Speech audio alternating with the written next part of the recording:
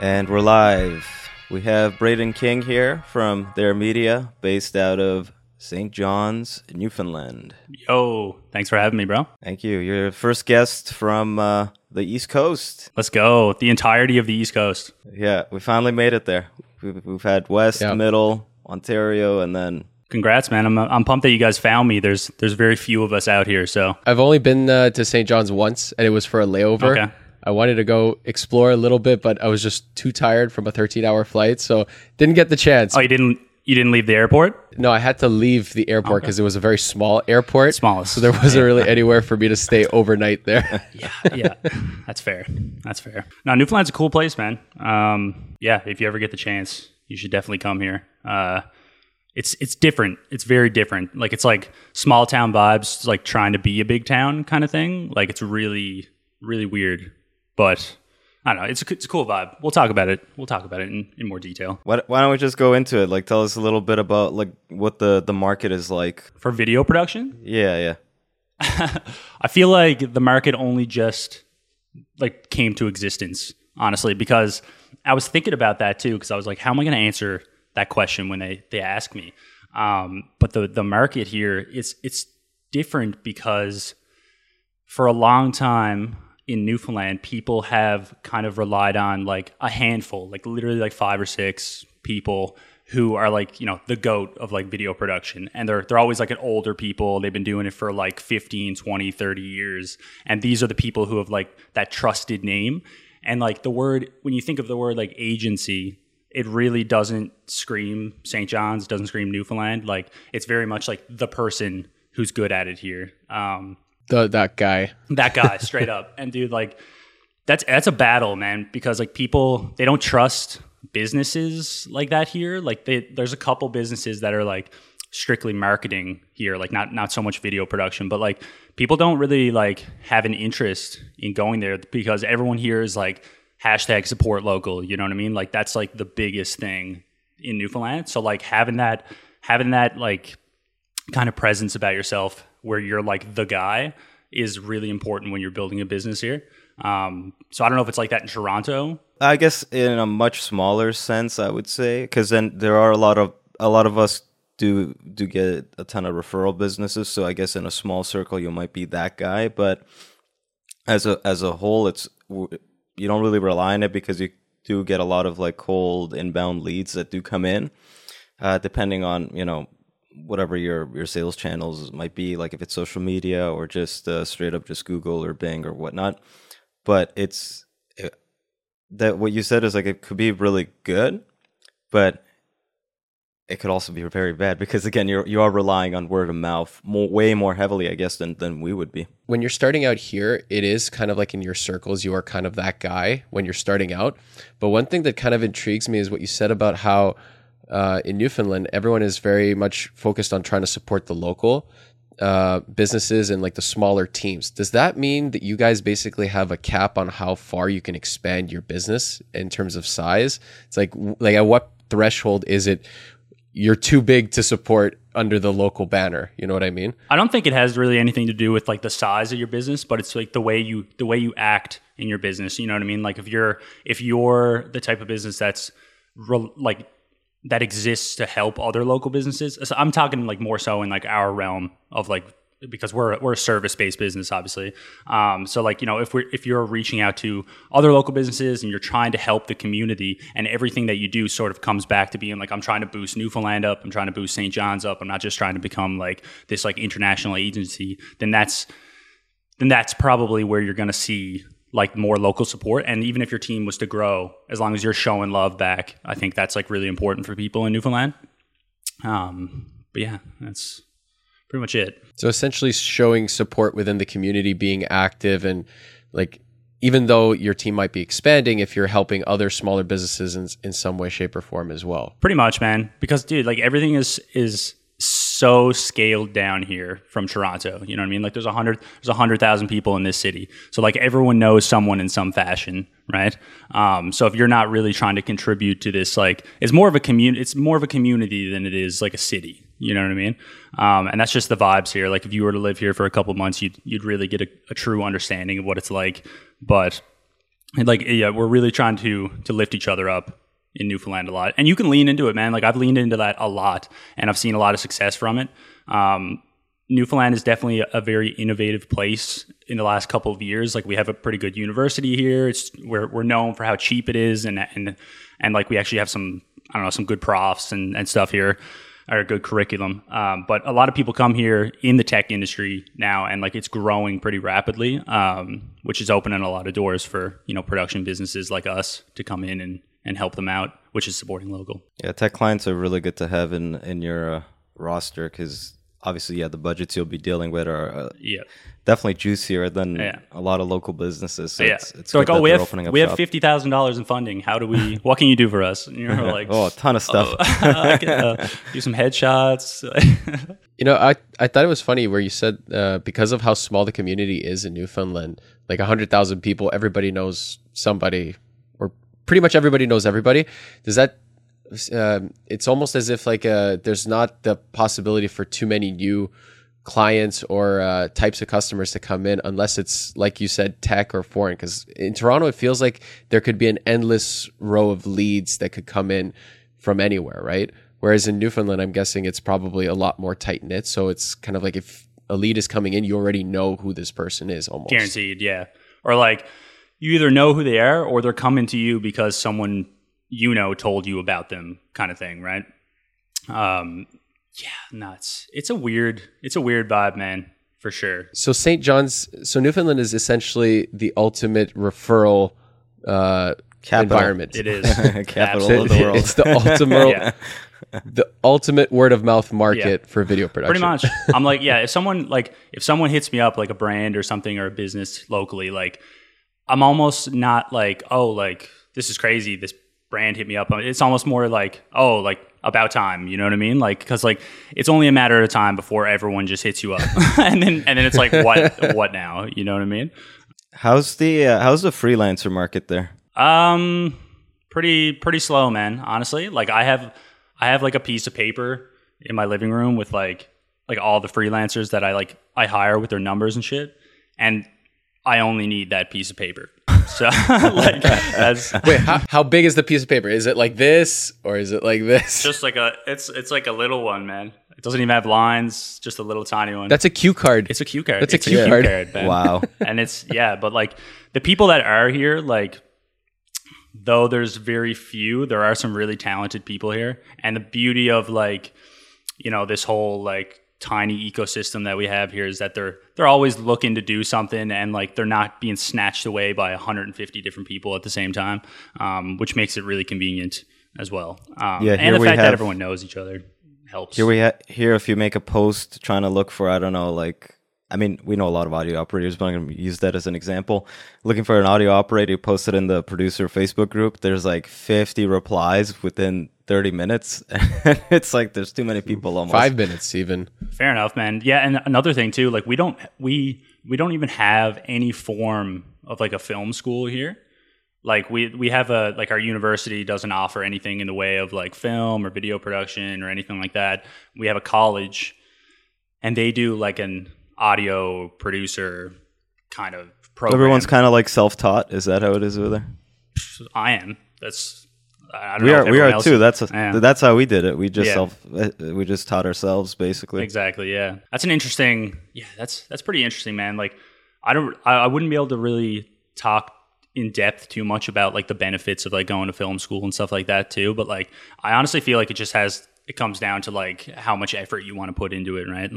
And I don't know, you kind of need to just do things badly first and be like, oh yeah, that makes sense. And then just try again. Like it's like the only way to grow. Honestly, if you're doing what we're doing, you don't really need film school. You just pretty much need. I would say you wouldn't even need business schools because we went to business school and it didn't really help out in any way. Oh, yeah? It's just, but it is business skills. It is just business skills that you need to have. Yeah, that's true, man. Yeah, the environments essentially can give you the opportunity to try to learn those business skills, how you navigated it. But in our industry, it's not one that you could really be taught by someone else. It is the hustler industry. And if you're not hustling in some way, shape, or form, you're not going to go far in the career. That's so true, man. There's a couple people that I know, like just good buddies of mine, like that I've literally I've kind of like transformed their outlook on what they want to do. Like that's a big thing in Newfoundland as well. And I'm always going to keep saying that because Newfoundland is its own kind of beast. But that's a big thing here too, is that you rub off on people a lot. You know what I mean? And like when I started doing this, like I have an engineering background. So like, oh yeah, like I graduated engineering back in 2020 and I just didn't want to do it at all. You know what I mean? Like when you're going through the engineering program here, you have all these work terms and you work for different corporate businesses and stuff, man. And like the reason I did engineering was because I wanted to be an inventor. Like I just wanted to make cool shit. Like that's literally all I wanted to do. And then as I went through engineering, I realized I couldn't actually create anything. Like there was so many restrictions and rules and procedures and like fucking FBD diagrams. Like I was just like not feeling it at all. So then I've always sort of had cameras on hand because I'm a big like moment capture kind of guy, and I've always loved photography. Like even growing up, man, like I used to take headshots of my teddy bears and stuff like that. Like as a kid, like straight up, dude. Like, That's hilarious. I could. That's awesome. I could send you some. We'll just pop them on screen. Good. Oh damn! I shouldn't have said that. No, but basically, yeah, it's like you wanted to be an inventor, but I guess you are kind of inventing or being creative enough to invent stuff visually, at least. Yeah, and I sort of just fell in love with this, like with this whole business and everything, and eventually you realize that like, okay, you got like the talent to be able to produce these kind of creative things. And like you said, then it turns into a hustle game. It turns into like a more of a business game. And that's where like stuff that you learned in business school was probably super valuable. But I sort of had to learn that through network. No, not at all. I can't think of a single thing we used. No, it's what we learned was basically how we navigated in there, because like we've touched upon this in previous episodes, but essentially we built our portfolio within the business school, like within the first year, where we just went out there and just shot as many videos as we could. So we learned a lot of things right in the beginning, not only tech skills, but also how to talk to clients, how to talk to people and understand their needs and their wants. And the more you could do as soon as you can do, the better you have to kind of get started in your career, essentially, for this. School, pretty much, I don't know. I don't think it helps you for much, but that's just me, maybe. It's like a 1% of the whole career. Yeah. Like the rest of it is all hard work, networking, hustle. Mm-hmm. Like, sure, maybe you need that 5% of knowledge, but it's all outdated stuff they teach you, right? By the time they're teaching it to you there, it's already out of it's probably a couple years out of date. But okay, so you graduated in 2020 and then you went right into video production because you said you didn't want to do engineering, right? So you're just fresh. You're still fresh, like a fresh company, right? Like, so, oh yeah. I'm curious though, because you started. Okay, you just graduated. You're like, I want to do video production. You're in a market where it's very referral based. And were there like any other big players that you had to kind of like navigate around or try to try to like get to their rank? Like how was that? Because like, I mean, for us, like here, like when we first started, sure, there's like a million companies out here, right? But there were ways for us to kind of go there. I feel like if we were like little fish in a small pond, it would have been even trickier, no? So how did you get to where you are now then? Because it's only been 2 years, right?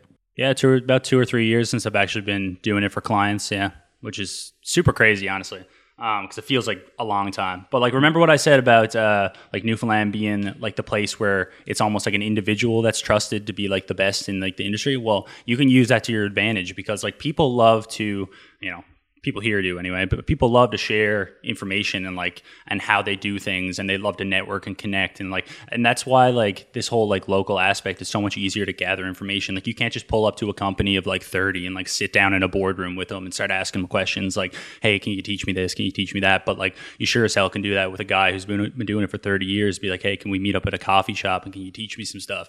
And I've utilized that so many times, man, like just like networking with different individuals, like, and learning from them, and then adopting new things, because people learn in different ways. You know what I mean? Like if someone's doing this for 20 years, they don't know things that I might be able to figure out just because I'm younger. I do things differently. I'm more connected in social media and other people and seeing different things.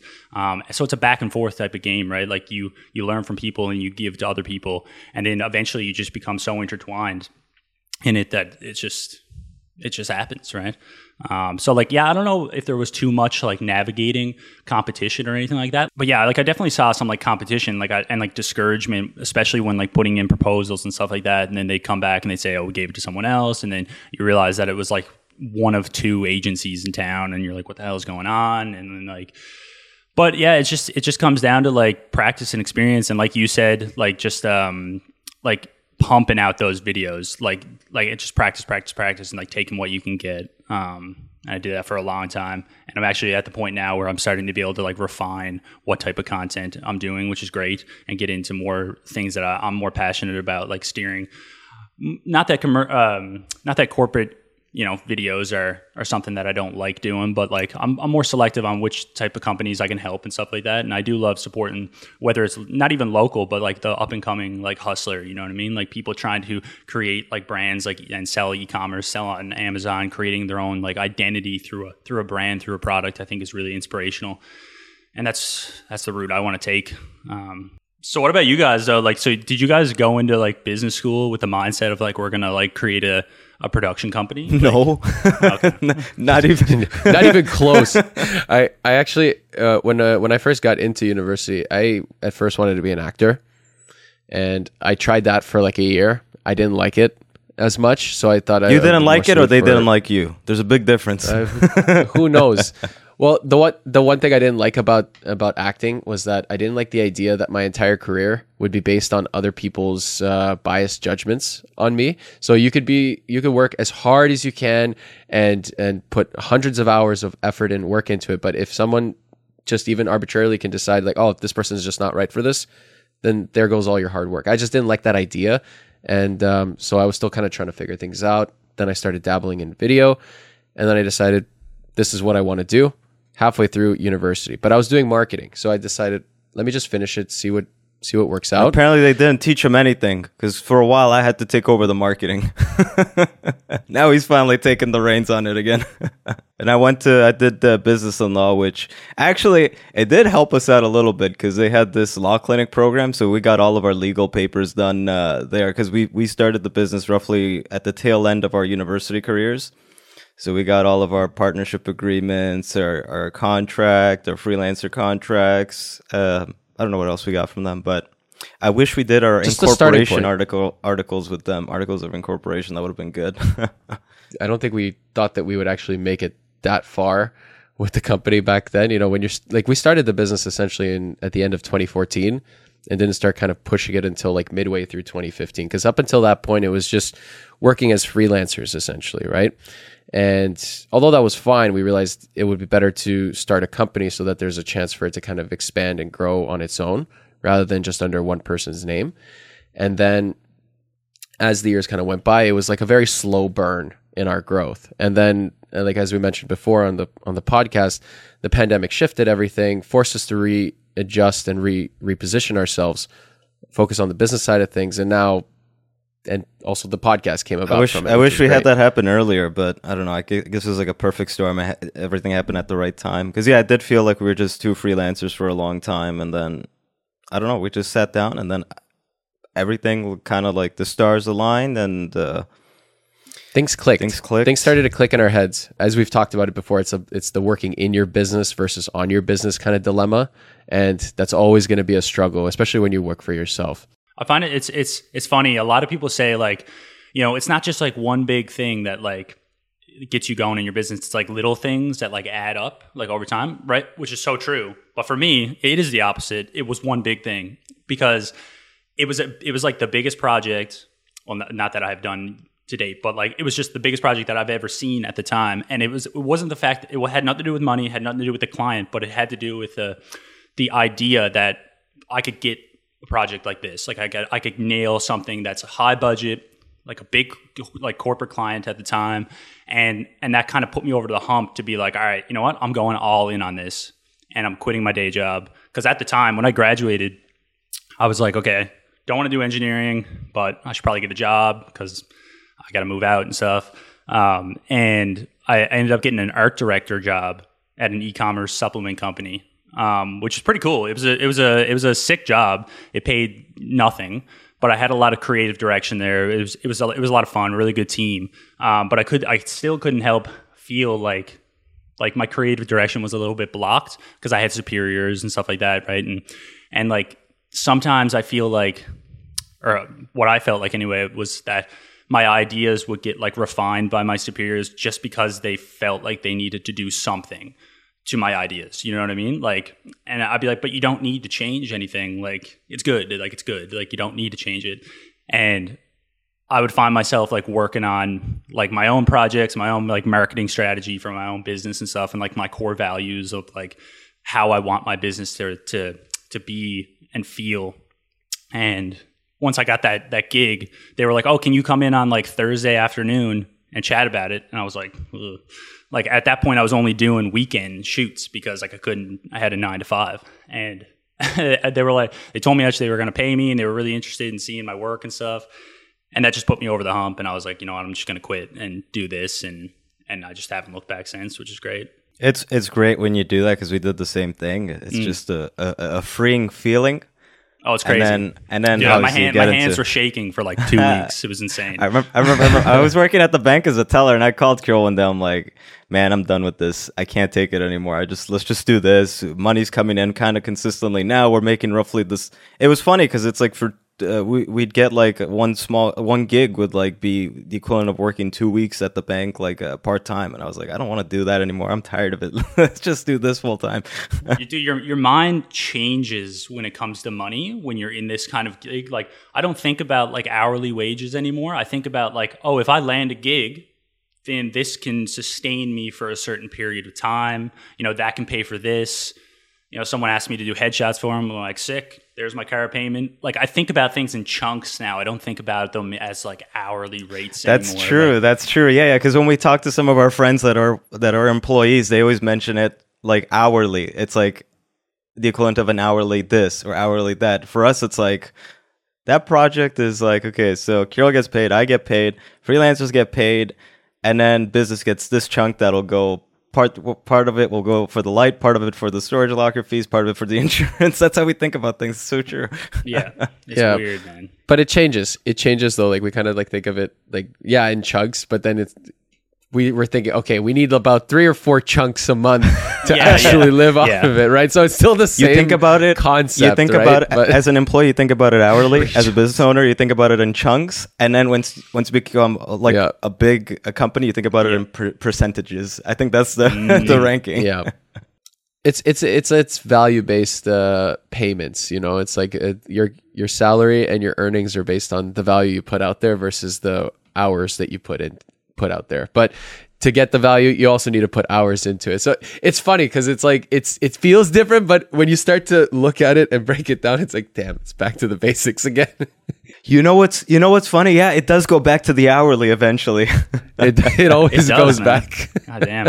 So it's almost like we're running away from it, but we'll come back to it eventually. It's like a circle. It just comes right back to the starting point. Tell us a little bit about your structures. Right now, you're just running the company. Do you have any other people that maybe like full-time or part-time? Nah, no full-time. I had a full-time employee one time, but she wasn't doing what I was doing. Like she wasn't like out filming with me. She was more so on like the marketing, social media, copywriting side of things. And I found just like the stress of having like this full-time employee, it didn't feel it wasn't the fact that she was a full-time employee, but it didn't feel like a partnership. It felt like I was turning into like a boss or something. And I was like, dude, like I hired you to like be like, you know, 50-50 with me, but like I hired you to be like on my team, not like wait for me to give you direction every single day. It's like she didn't have any drive to like do something herself and like build a company. And I don't know if that has to do with like, you know, because she didn't, the name of the company doesn't mean what it means to her as it does to me, or like, I don't know. So it didn't really work out. And then, I mean, I listened to like 3 or 4 of your podcasts, and I'm pretty sure everyone said the exact same thing about how hiring freelance just makes way more sense. Like when you need it, you know what I mean? Like instead of having like a full-time employee, just like getting paid for certain roles, because I mean, obviously having like a full-time audio op doesn't make a bunch of sense, right? But like having like a full-time like marketing or assistant producer, what do they call it? Editor for sure. What about the other one? It's not a PA. It's a little bit above that, but they'll be like handling all. It's not really a secretary, but it's like production coordinator. That's the one. Yeah. There's a lot of different roles that would add a lot of value to have them on your team as full time, but I think maybe what might have happened is you might have not have defined like that role too much in her eyes, where she's like, oh, like I need to maybe go out and do this or do that. But the other flip side is that unless you have some kind of stake in a business, no one is ever going to be as invested in your business as you will be. That's so true. I know that one thing that helps kind of foster that environment is to create like a work culture of, pushing each other, it's more so kind of like pushing the people that work with you to also better themselves. Because if they feel like they're bettering themselves, then that will also elevate you in your business. So that's one thing I want to do down the road with our team. Like once we start adding people in, it's like we want everyone that works with us to all grow together, right? Because if they grow, you grow, the team grows, and hopefully the clientele will grow. One thing to keep in mind, though, and Kirill and I have discussed this before, but there's no guarantee that you will, even if you do have a strong sense of work culture, you've like tried to vet out potential leads and everything. There's no guarantee that they'll still be the type of employee that you're looking for. But at the end of the day, you also have to realize that it is a employer and employee relationship. So it is what it is type of thing. And also you have to remember that not everyone is going to... I'm talking like as if we've done this already, but... I was going to say, like, we're talking about this like as if we have experience. But I can kind of get it. But we can see it. I can already sense it that... I can already sense that, like, at the end of the day, it is a paycheck to that person. And, they might have different aspirations or dreams. And at the same time, you don't want to have the same person for like... I mean, it'd be great to have the same person for 30 years, but having that revolving door every couple of years at least allows for new talent to come in. 3 to 5 years, which I don't know, Kirill, today's environment, maybe 2 to 3 is more accurate. Are you kidding me? It's 3 to 6 months nowadays from what I hear. 3 to 6 months. I'm being a little optimistic, but at least it allows for a revolving door, people to come in. You might learn something off them. There'll be like an exchange of information, because I don't know, I feel like companies where it's like they've stayed there too long, it becomes too static. Nothing changes in a way. It could be great, but at the same time, like, it's like you watch a Scorsese movie, and after the 6th one, you're like, I'm tired of seeing De Niro. I want to see someone else, right? And then he puts in DiCaprio, like, all right, good. I've seen enough DiCaprio. Now show me someone else, right? And, that being said, too, like, some of the freelancers, because the network is so small here, like, I have worked with them to the point where it almost feels like, we're kind of like full-time collaboration all the time. And you know how it is with video production too. It's not like every single day, 9 to 5, you're out like on a set somewhere, you know what I mean? So there's always that like downtime where you're like either making like you're doing strategy sessions, or you're editing or what have you. And there's different people that I hire for different parts of that. So, just like doing it every single week with all these different people and like having meetings with the same people, it feels like they're on your team. And in a way, like you like with that sense of fulfillment, you know what I mean? Like how you said, like they feel like they're just getting like a pay. To them, it's just a paycheck. Like a full-time employee would think that, but like when you're meeting with these like freelancers, they're just as motivated, because like when they're a freelancer, they're trying to build their own personal brand too, right? Like through your brand right now, so they want to do a really good job for you so that they can get recommended to someone else. You know what I mean? Absolutely. But they always keep coming back anyway. Because there's only 3 of them. So sorry. The reason also is that freelancers, they have the luxury of also choosing their jobs. Obviously, most of them depends on how busy they are. Yeah, like, but a lot of really good freelancers, like say for example DPs, they also have the luxury of choosing their jobs. So they're not going to choose to do, like, someone's not going to choose to do like a corporate video if they have the chance to do some kind of like really engaging creative type of commercial project, for relatively similar pay or something like that. So they get to choose their job. Whereas an employee, unfortunately, sometimes like you can work on some really cool projects, but at the same time, there's always going to be that work that you don't really want to do, but you have to do. And as a business owner, there's so much work that you don't want to be doing, but you have to do it. I would say it's like probably like 60-70% of the work you do is probably work you don't want to be doing, but needs to be done so that you can actually grow the business and expand it, right? What's number 1 on that list for you of things you don't want to be at? Taxes. Yeah, dude, taxes hurt. I think he was talking about in terms of projects, no? In terms of projects or tax? No, I'm talking in general. I'm talking in general. Oh, okay, yeah. Taxes are annoying. It's not always creative work, man. Like it's always, sometimes you got to just do the things that keep you a part of society. luckily, like, do you guys use like a CPA or anything like that? Or? You know what? We just incorporated early this month. And cool. like we got all the documents ready for our guy, for Howard. Howard is still with us, guys. Howard's been mentioned a couple of times. Howard Silverberg, if you need a CPA or accountant in Toronto, that's the guy to go to.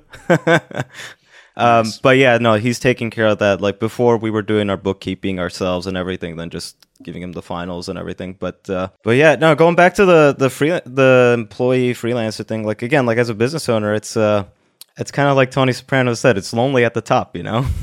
Yeah.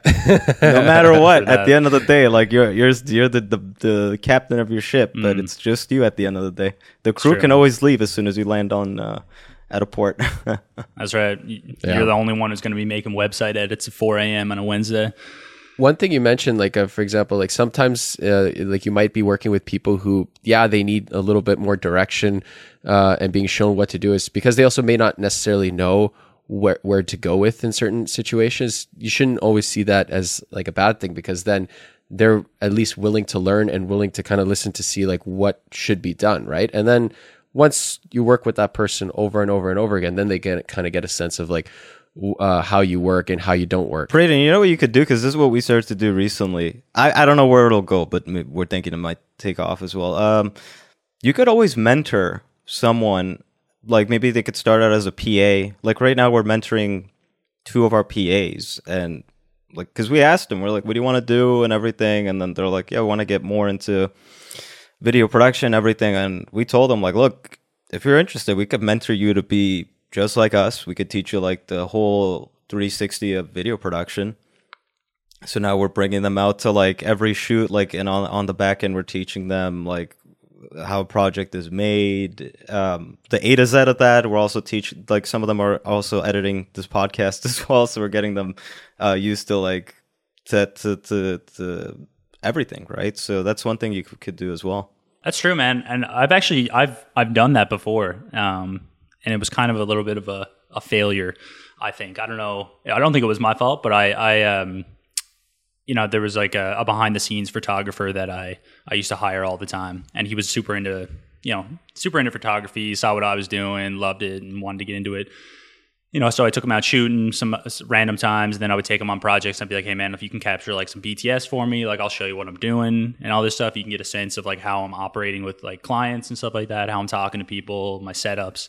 That was going pretty good. And then we'd always have discussions about like my gear and stuff like that, what I'm using and all that stuff. And then he ghosted me, and he started his own production company based off all the knowledge that I gave him, which like, I don't know if I like disrespect that or admire it. It's a really hard thing to say, but like I was kind of shocked that he didn't kind of just like lean into it with me a little bit more and just like went off and did his own thing, which is like, I feel like it would have been a lot more scalable if he kind of just like brought that up to me or something and was like, hey man, like maybe we could like do this together. But he was probably nervous. Like what I told our PAs, it's like, look, I will, if you want, I'll teach you how to become like me in terms of skills and everything. But I also don't care if you eventually go start your own thing. I'm like, I said, I've actually. That's a good disclaimer. Yeah. I said, yeah, like go ahead. Even if you feel like at the end you've had enough, you want to start your own thing, go for it. And then if you need any help, like I can help you on that end as well, right? So he probably got scared. He didn't want to disrespect you or something. That's probably what happened.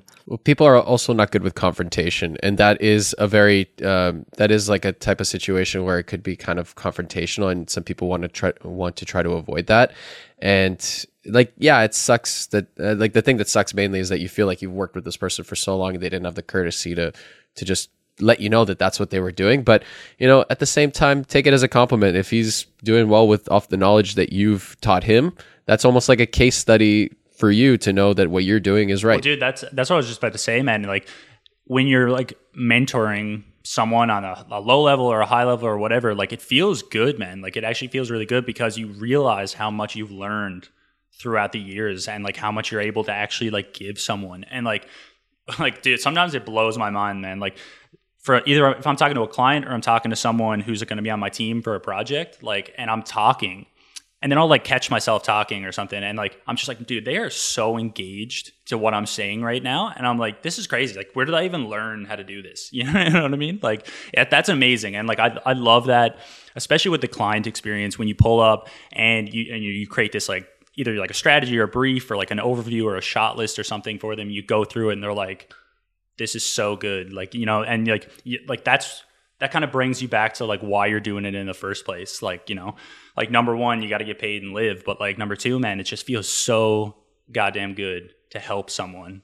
When a client trusts your expertise, it is the most rewarding feeling. And I love when they go like, when they say, we're so glad we picked you guys. That's the best compliment a video producer can ever get. Yeah, and then that motivates you as well to also go the extra mile too. You're like, okay, now I'm gonna really wow them with this next part. Big time. It's showing appreciation, and when you see that a client can show their appreciation, you also show your appreciation for them by putting in even more work, right? It's kind of like a feeding off of each other type of energy. You know, there's obviously a lot of situations with certain clients and leads where it's very transactional, and you know, they're like, not every client you're going to have is going to be the creme de la creme of relationships that you connect with and click with. And sometimes you have those other ones where it's a little bit more transactional, but you still have good experiences.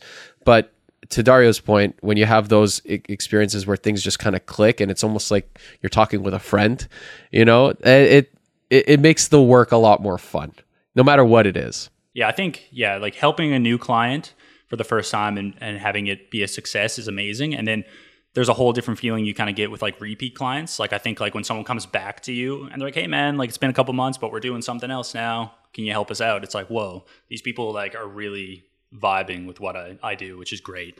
I would say getting that repeat client experience is like definitely one of my favorite feelings. Yeah, like you're 2 years in, but I feel like you've done more in those 2 years than we've done in all the time that we've been around. It's just interesting to see because we've already tried the mentoring, the employee. Dude, I haven't stopped. Also early crazy, too, man. Like I wish we did all this stuff when we were starting. I mean, like again, how for those that don't know, how I choose our guests is basically I go to that city and then I filter out like a ton of people just to see who has a really good website, good portfolio, how they're ranking and everything. That's basically how I choose our guests. Like out of all the people in St. John's, it was you, and then Altitude Media, who's coming on next week. So it's impressive. In 2 years you've made, like I'm telling you right now, our first 2 years in, you couldn't even load up our website because our hosting partner was so bad. It would take 20 seconds to load up the website. So I mean, your website was like on the first page or something. So it's congrats. Dude, you have no idea how long how many hours I've put into like making that happen. Like you said before, man, like it's either you're hustling or you're doing nothing, man. Like it's not going to just happen. Like it will never just happen. And like, dude, I've spent so long, dude, like literally like there's been like relationships that I've almost had to like part ways with. Like there's things I've missed out on. There's I don't know, family events I couldn't make it to. There's so much that's changed. Like different parts of my personality have changed. Like my ability to, and this sounds pretty negative, but it's just the way it is. But like my ability to like enjoy free time has changed because like I love like working, you know what I mean? Because I'm not working anymore. Like I'm doing what I'm meant to be doing, which is really rare. And a lot of people don't understand it, but if you do understand it, you know what I mean. You live and breathe it. That's essentially it. And it's funny because like the free time, people think that a lot of people probably think that our free time is when we're not shooting, and like shooting is probably only like 30% of the time of the work that we're doing. There's so much that goes into the back end. Like you said, no one really realizes just how much goes into just even trying to get the website to be functioning in a way that it can be found easily on Google. There's so much work that goes into the back end, and it's not like you just like make a website and it's like, boop, there we go, we're good to go. There's so much more that goes into it, just on that side alone even. It's funny actually how we were talking about like agency versus like word of mouth in Newfoundland. Like back in, like it's not so much the case anymore, but like you said, like my website ranks pretty high, which is great. But in order for me to have done that I don't know, like a year or two ago, like my SEO was very directed around like my name. Because like there was a couple connections that I had where like, oh, like Braden King, he's like a videographer, he's really good. but I had this business. I was like, I want Their Media to be like the business. Like, I don't want to just be a name because it just doesn't feel scalable to me. So all my SEO was like around like my name. Like I wanted people to search up my name and get to my website. And then I had to like, my website has changed so much too. Like the first thing that used to be on my website was a picture of me because I needed people to understand that I was the one behind it and stuff. And like, I didn't want people to be like, who is this like random agency? How many employees do they have? You know what I mean? But like, it had to be more centered around like, oh, Braden, he's a really passionate like videographer. And now it's starting to get to the point where it's like, people are hitting me up and they're like, can you get me 50,000 followers on TikTok? And I'm like, what are you, what are you talking about? What people actually make those requests? That's Dude, hilarious. I get weird things on my email. But apart from getting like SEO solutions, I don't know how Oh many my God. emails. I don't even, dude, like where are these people in the world, honestly? Like who does You know that? what? My top 3 most annoying emails are the SEO guys. The voiceover people just won't leave me alone. They keep coming after me. Here's my And portfolio. and the AI writing. Now it's been AI solutions. You know, like, oh, we'll write your articles. Blah, blah, blah. Everywhere. Interesting. That's like most of them actually on my end right now. It's mostly like, oh yeah, you need an AI tool. Here's a AI random sketchy AI tool. Pay us $50 a week to use Dude, it. let's talk about AI. Let's talk about Chat GTP. Have you guys used Chat GTP at all? Chat GPT. I think you said GTP. They couldn't Oh, have. yeah. They couldn't You have don't called wanna- it. you don't They wanna- couldn't have called it. They could not have called it something more complicated. I know. Like something simple. Just Chat AI. Done. Leave it at that. Chat GPT. Like Jesus. It's TPG, Dario. TPG. Oh, okay. See what I mean? No, I'm messing with you. Have you guys utilized that at all for anything? I tested it. I was like, these are Wikipedia articles it's spitting out. I was Maybe. like, I don't know. Like, That's the weird part about it because you don't know where the references are coming Yeah. from, right? It's just like, okay, it just spit facts, but like, you know, am I like copying this from someone's like essay that they wrote for their PhD or something? You know what I mean? Like where is this coming from? But there's another app that OpenAI is the one that owns it. So they open Midjourney. Yeah. Have you heard of Midjourney at all? yeah. That's like the photo video version of ChatGPT. Yeah, that one. And like you can put in what it spits out and it tells you sort of where it came from. But man, it's an interesting tool. Like I find it's been cool for a couple of different things for me right now. And I try not to utilize it too much for like creative copywriting because I feel like if I sit down enough, I have enough like passion in my brain to write something that's like more true to me. And I don't believe in kind of like copying other people's work or anything. But like for questions and stuff, man, like it's really interesting. Like for instance, we're traveling overseas later this year to film for a TV series. And we're going to India. Nice. And in order to go to India, we have to register like all your gear because they check it at customs. You got to get like an India Carnet. Yes, exactly. And in order to do that, you got to like make a spreadsheet with like the weight of every single piece of equipment, the serial number, all this stuff, where the country of origin, like where it was made and stuff.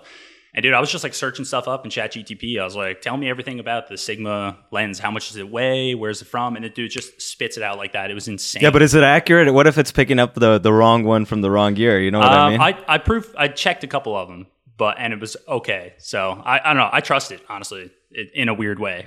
I don't know. Like I've there's the SEO subreddit. The main one is called Big SEO, and I see posts all the time of people using it, trying to write articles with it, and they're like, man, it's not doing a good job of that. Like it's missing a lot of things. I actually just heard that this week or last week, Google invested like $400 million in their competitor. So we'll see where it goes. But I know the main critique of it is that you can't tell the references, and sometimes like it just spits out like extremely wrong information. So I don't think it's there yet. It'll get there eventually, but I don't think it's there right now. I think the concept is the future, but I heard more so though that I heard that a lot of YouTubers, especially, and a lot of other content creators, they actually utilize it to help rephrase certain titles and different kind of like key sections of like the topics that they're talking about in their videos, which I thought was interesting. Like say, for example, if you had a title that was like 10 words and You can like literally write in Chat GPT. It's like, hey, can you turn this title and say the same message in 5 words or something like that? Sometimes it would not work, but sometimes it would actually rephrase things a little bit easier, especially sometimes when you have a very long day and your brain is fried, but you need to get this done. That could be a helpful tool, but who knows how advanced it'll get. Right, but if it doesn't do it right, on the first or second try, and you have to do it like 5 times, how long would it have taken you to just do it manually versus like waiting 10 times to get it right? Plus, also there's also the fact that like it does leave traces of the pattern of the way it spits out information, and search engines like Google, especially if they consider it their competitor, they could just downrank all content created by AI platforms, right? Which they already did before. Right. So it's like, why risk it? I feel like I'm also someone who really cares about like my brain health, especially when it comes to like, I don't know, like dopamine consumption and stuff like that, like random things. Like it's just like certain things make you think, man. Like there's so much like I'll catch myself sometimes like being on my laptop for like 16 hours a day, and I'm like, holy crap, man! Like this is insane. Like it's not really how humans are like meant to live. Like maybe it is in society right now, but as like a biological species, it's definitely not how we're meant to live, right? So like with these chat bots and stuff like that spitting out answers, although it's like it could be eventually super valuable for business and like copywriting and marketing and speeding up processes like crazy. It's like you're not using your brain anymore, man. Like, have you ever seen the movie WALL-E back in the day, like the Pixar movie WALL-E, man, where they're all just sitting in the chairs, man? Like, dude, like I got like nightmares about that, man. Like I don't want to become that. And like I heard someone say, I think it was in a fictional movie, but it's like true. And it was like, when are we gonna turn into like cyborgs? And then like I don't know, the father talking to the son or something was like, dude, like we all literally already are. Like if you think about it, it's just the computer's not attached to us; it's just in our hand, right? Like we are literally cyborgs. But like we wouldn't be able to have this conversation without being connected with just like electronics around us. Like it's crazy, man.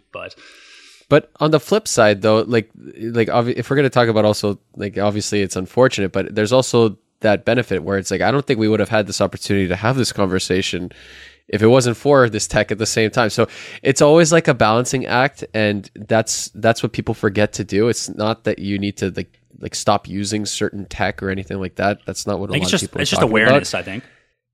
Exactly. Be self-aware. It's almost like an alcoholic being aware of how much alcohol they're consuming. Yeah. It's like, all right, I've been on the computer for 6 hours for work, 2 hours for enjoyment. I need to have at least 4 or 5 hours minimum a day where I'm not glued to a screen. You just have to, like, especially for us in our industry, because our whole work is revolved around a screen. We all forget to just disconnect even for like a second. It's like, even take 10 minutes, get up, go to the kitchen or walk away from your screen and just give your eyes a break, and we all forget to do that. And I don't know how editors do it, I have to say. Do you guys have TikTok? Like, do you use TikTok? Only for Creatives Grab Coffee. We got to start using it for our main business. Actually, we're trying to plan out our whole content marketing strategy this week, because we are focusing a lot on the podcast, but not enough on our business. So we gotta get to it, Kirill. But it's interesting. The views for this podcast on TikTok are very consistent compared to YouTube Shorts or Instagram Reels. Instagram Reels or YouTube Shorts, it's so random. Like one of these, they fluctuate like crazy. Yeah, one of them will get like 94, and then the other one's like 2,000. You're like, so where's random, the consistency? Man? Yeah, it's odd. Yeah, I don't really understand the algorithms, man, and they're always changing and stuff. Like, I find like the biggest things that get views over time, which I don't know, I don't even understand it sometimes, and it's hard as a creative business who's working for a lot of different companies doing a lot of different things, but consistency on Instagram Reels is like the biggest thing. Like, I follow a couple people. There's one guy I follow, and his Instagram Reels every single day are always just his desk setup. And his desk setup doesn't change. Like, he might just like put like a PlayStation controller like on the top shelf or something, but he's always just making videos of that same thing every single day for a year. And he gets 50, 60,000 views on every video. And always like the same people commented on it. Bro, this is fire.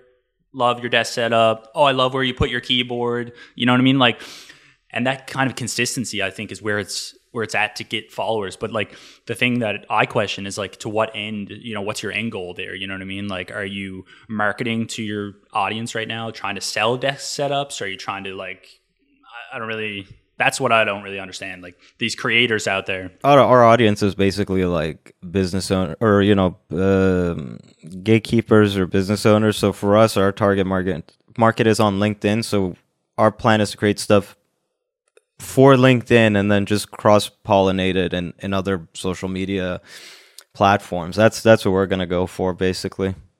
Because again, like we've never had a lead come in from Instagram or Facebook or TikTok. And you know what, to be honest with you, if we do have someone from there, it's probably not a good lead anyways, right? Because the type of work that we focus on is completely different. And again, that's how it is for us, at least. I don't know how it is for others. Well, it's because most of the clients that we work with, a lot of them are very much B2B, or they have been historically. And B2B clients are not typically looking for their vendors and partners on Instagram or on YouTube, maybe LinkedIn. But I feel like a lot of people who have very specific needs, they go right to Google for it. So like no matter what business you're in, especially in video, you have to know who your clients are, what type of people you're working with. And if most of them are on Instagram and that's where a lot of them are looking for work, then yeah, by all means focus on that. But you have to define that for yourself. Totally. Yeah. I work with a lot of like e-commerce brands, like people just selling niche products online, right? And like that is very much an Instagram game, right? And by posting kind of like quirkier, fun, like, carousel posts on my Instagram, like I attract a lot of attention there because they're like, oh, I want my Instagram page to look like that as well, because that's exactly what they're marketing on is Instagram. They're trying to get like more organic reach and stuff like that. But like you said, like when it comes to corporate clients, man, like I don't know if LinkedIn would help at all, but like it's always just like they're not even filling out the form. That's like, I have like a brief builder on my website, which is just like budget and what type of project, and helps me out a lot more. But they're just sending me a direct email, or they're calling me, like just straight up calling me up. Hey, we're looking to have a corporate video for done before Christmas or something. Is that something you guys do? And it's always like old school kind of. You know what it is? I'm looking at your website now, and do you have it at the bottom of the page? Oh yeah, you do. That's like a quick contact. But if you go in the top corner and you say get started, then there's more of a brief builder there. You know what it is? It's because you see your email first. Oh, they message us directly. That's exactly it. Yeah, you're probably right, man. It's interesting because most people stay on our homepage because I've made it in a way where you could easily scroll to the bottom without having too much in the middle. And very few go to the contact page. And the only people that tend to go to the contact page are people with RFPs or marketing people. That's what I've noticed. Marketing people will go there to try to source out my email, right? Most people, though, they'll just go to the contact form. And that's the way we vet our people out. Because I know what you're doing, and we did the same thing. We did it for a while. And it increases the amount of bad leads you get. Interesting. Yeah.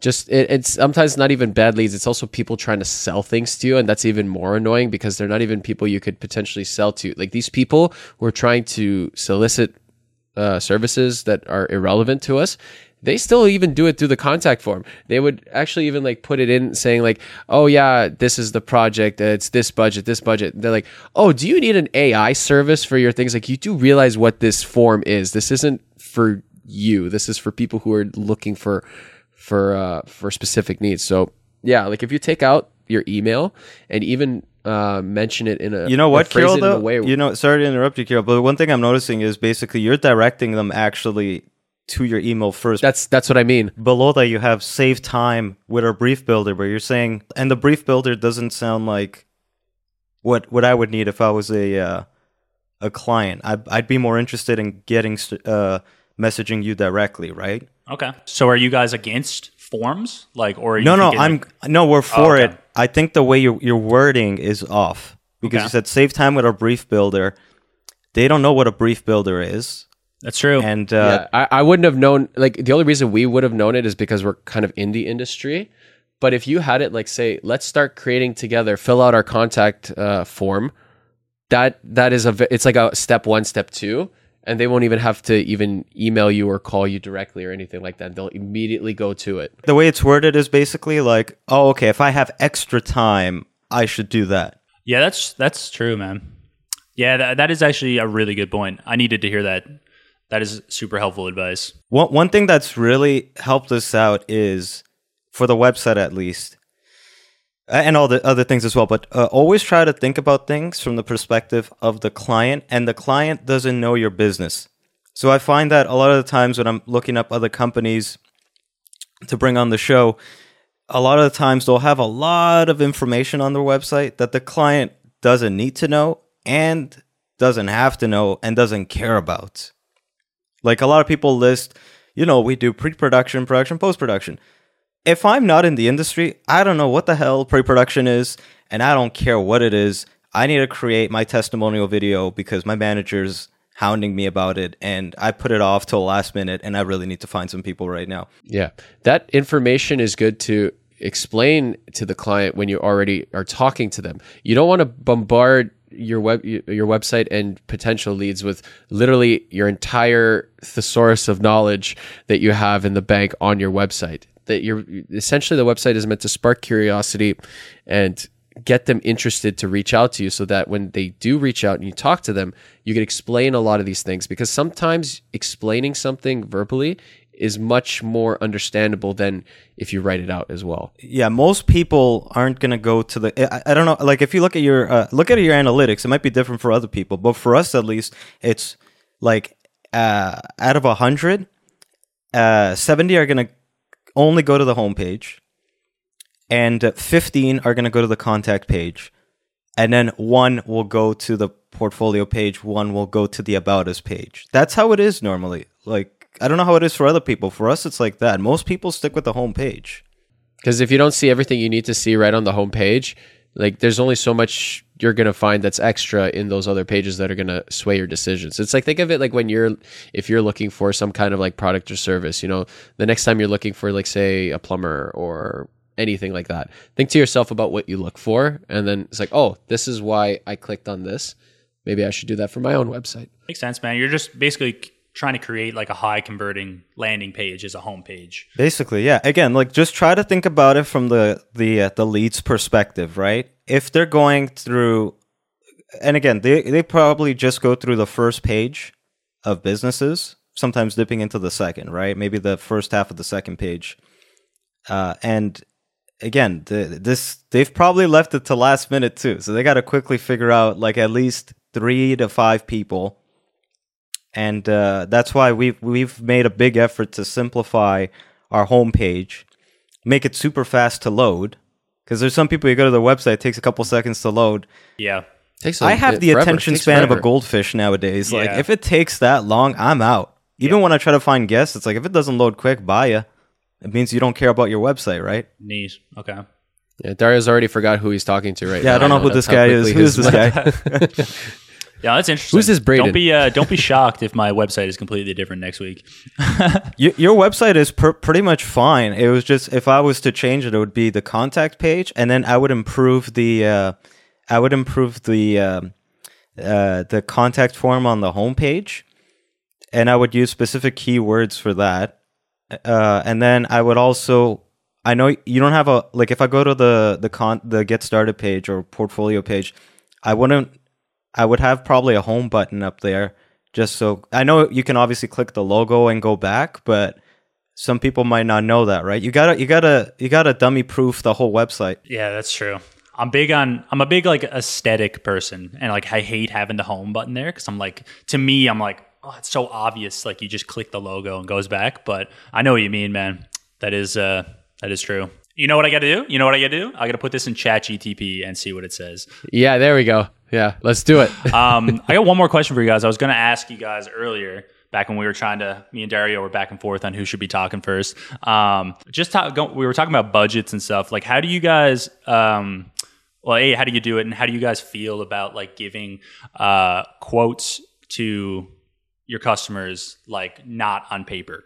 Like if you're in a meeting, and like this happens to me all the time, man. Like I'll be in a meeting and the person will be like, all right, like this sounds great. Like how much do you think it's going to cost? And like they just put me on the spot. Like, how do you guys feel about a situation like that? Personally, I'm totally fine with that because if you're talking to them, you should have already gone through your whole funnel. We have an itemization of all of our line items, right? So I know exactly how much they're going to cost, and I know how much I can quickly create an estimate, rough range, a rough estimate for any project, right? So as you go through your sales funnel, I'll just quickly add those up. And then if they're asking me, I always ask for a range. So by the time we're having an in-depth conversation or even an intro call, I've already figured out what their budget is via our contact form. And then from the contact form in our first call, right in the first 5 minutes, I always confirm that the budget option they selected is what they selected on the website. So if they selected 10 to 12.5K, I go like, I just want to confirm this is what you selected on the website. Is that still true? And then I follow that up with also, like, is it flexible? Like, do you have some wiggle room? Can it go a little bit above? And then if they say yes, okay, I have a frame of reference now. And I have it broken down. So as they tell me all the details, I even break it down to them. Like near the end, I go, okay, so you need a rough number? Let's see. Okay, so I have my project management fee. It's going to be this. The pre-production for this type of project is this. Okay, so for production, I need this type of crew. And I say it out loud. I'm writing it down as I'm saying it to them. Okay, the producer director is going to be this much. I need a DP. We're capturing sound. There's interviews, right? Okay, so let me put in an audio op because we got to capture sound. I need a gaffer. He's going to help the DP. And then I need makeup. You want makeup? No. Okay, no makeup. Okay, PA we got to have. I add all that up. Production, post-production, we're doing this and that. Okay, so that's going to be this. Roughly, this is going to be that. Then I tell them, total, you're looking at about this. Sometimes it might even be below what their budget is. Because for us, like, you can always just try to match their budget. But sometimes I find, like, look, this is what I need to make anyways. So, and I tell them, I'm like, I'm a bad liar, which it's true I am. I'm very bad at poker. So we just tell them I just tell them the whole number there, like a rough estimate. Because I don't care. I don't need to, like, hide it from them, right? Because once I have all my inputs, I can just craft like a quick estimate. But that's the informal one. I tell them straight up too, this is like informally, like just talking like this, it's this amount. And then they'll let me know, okay, yeah, it's roughly good or not, right? But then if it's good, then it's like, okay, next step is let's get more people in this call. And then I'll go through everything. Because by just giving them a number, you're just giving them a number. But you don't know what kind of vision I'm going to have for this, what kind of reference projects and everything. So you got to always set up the actual summary meeting, right? So the last part in your sales funnel before they sign the contract. And the other good flip side is that when you give them this rough range, this is actually more of a filter for you rather than a filter for them. So just kind of flip your mindset on that, because essentially when you're giving them these numbers, even if it's rough, you can kind of gauge to see kind of what they're able to potentially do in that call then versus sending just a random email. It's like, hey, this is roughly what it's going to cost. Because if they have an objection in that call as to like, oh, I don't know if we can kind of do that. And then you're just like, oh, why do you think you can't do that? Is it like a means of like, you just don't have the budget, or is there like a timeline issue or something like that? And there's always ways you can kind of adjust it and figure that out later, as Dario mentioned in the call. Like, you're essentially just giving them something rough to kind of get a sense if that will work for them and if it'll work for you. And if they say, oh, it's going to be 15,000. Oh, I thought it was only going to be like 3,000. We can't do more than that. It's like, okay, then. If they start giving you objections right off the bat of that magnitude, you just say, that's it. No, that's actually, that's what I mean. No. Hold on. You won't get objections of that magnitude because you've already filtered them out. Because then if they say that, you're like, so why did you lie to me earlier? I thought you said you had this much budget. Yeah, you're beyond the point true. there, yeah. That's true. You're at the stage when exactly, Dario's right. You're actually at the stage where you've already filtered them out, and it's just going to be like very minor fluctuations. I think, Braden, what you got to do is you got to filter them out, because I know what you're doing. You got to add more filters, because by the time you get to the numbers question, you should already know, okay, this guy or girl is worth my time. Cool. Yeah. Cool. Because if you don't know yet by that point, then it's like I'm sort of talking about the situations where, like, it's great when someone uses my website contact form and clicks a button, and I'm like, okay, this is going to be a $10,000 gig. great. Like I know what's going on here. I know that they're willing to spend some money, which is good. But like I'm talking more about like the cold calls that people call you up and they're like, hey, you ask them right away. You ask them right away. You know what I say? You know what I say, and it always works. I always ask them, what kind of budget am I working with? Okay. Yeah, that's what you ask, and then they'll tell you. Yeah, they tell them, and it's like, oh, I don't know how much it is. I don't know how much of it, how much a video costs. It's like, yeah, but you set something aside. What did you set aside? And then if they still don't know, where you're like, okay, give me some rough details, and then I'll give you a rough angle. And that's the point. That's the point where I'm at with certain clients. Like I'm just like, give me as much information as you possibly can, and I'll give you same structure, line items. Like I think doing that is the best possible structure because you can at least delete things. But don't get stuck in the. But if you ask for too many details, you might waste maybe half an hour of your time. So you got to go like, okay, give me some rough details, and I'll tell you in a couple minutes if this is worth it for either of us, right? Because if you go too in depth into it, then it's like, oh, if you just burn 30 minutes, I don't know about you. I don't have 30 minutes to kill, okay? No, definitely not. For each lead, I don't have 30 minutes. Imagine, if you spent 30 minutes with every lead that comes, that sends you or calls you or sends you a message, that's basically your whole day is going to be gone. In an 8-hour day, that's a good chunk of it right there. All these, you know what, actually, I take that back. You got to tell them, you got to let them tell you right away before they even start giving you details. Because when they start outreaching, they already know what their budget is. Yeah, exactly. If they don't know, then they're amateurs, and you don't want to deal with that type of person. Yeah, that's right. Yeah, that's actually one of our filters, where if they have no idea what the budget is and have no idea what the purpose of the content is, that means that they're too early on. They don't even know what their goals are for the project as it is. Because if they don't know what the goals are, no matter what you do for them, they're not going to be happy with it. And you're essentially trying to look for the people who have a better understanding of what they want this content to achieve for them, you know? Like you're not the marketing agency. Right. You're the video production company. It'd be cool to have like a product or something, like not even to sell, but like if someone came to you and approached you and said like you just said, don't really know what I want, don't know what the budget is. And you're like, okay, I don't want to waste my time on this, but give them like a document that they could fill out to get a better understanding of what they want and then give it back to you to save you time. I think that would be really valuable. Yeah, but it'll rarely work because we have we tried this. We created a briefing form, right, with a ton of questions, enough to go like, once I read that, I know the A to Z of this guy, right? And I can't tell you how hard it is for them to fill that out because you'll have what we were testing out was we were testing out doing an intro call and then saying I'll send you a briefing form, fill that out. Let me know when you filled it out. And then we'll have a follow-up call. Oh my too many God, steps. man. It was like pulling it's teeth. Too many steps. So then what we tried was, we're filling it out as they're talking. That worked too, but now we're at the point where like we could just do it in our head anyway. So I don't really need to do that anymore. I basically, what I do really now is I have my Apple Pen and I'm writing on the iPad as they're talking. And then I'll just send them a follow-up email after if I've filtered them out and they're good to go. I'll schedule a follow-up call with them, and then I'll just summarize what we talked about. And then I'll use that as my reference point for the next call, right? So it's like I'll take a look at the email I sent with all the details and everything. Because I'll say, like, this is what we talked about, and then I'll let you know if I need anything else.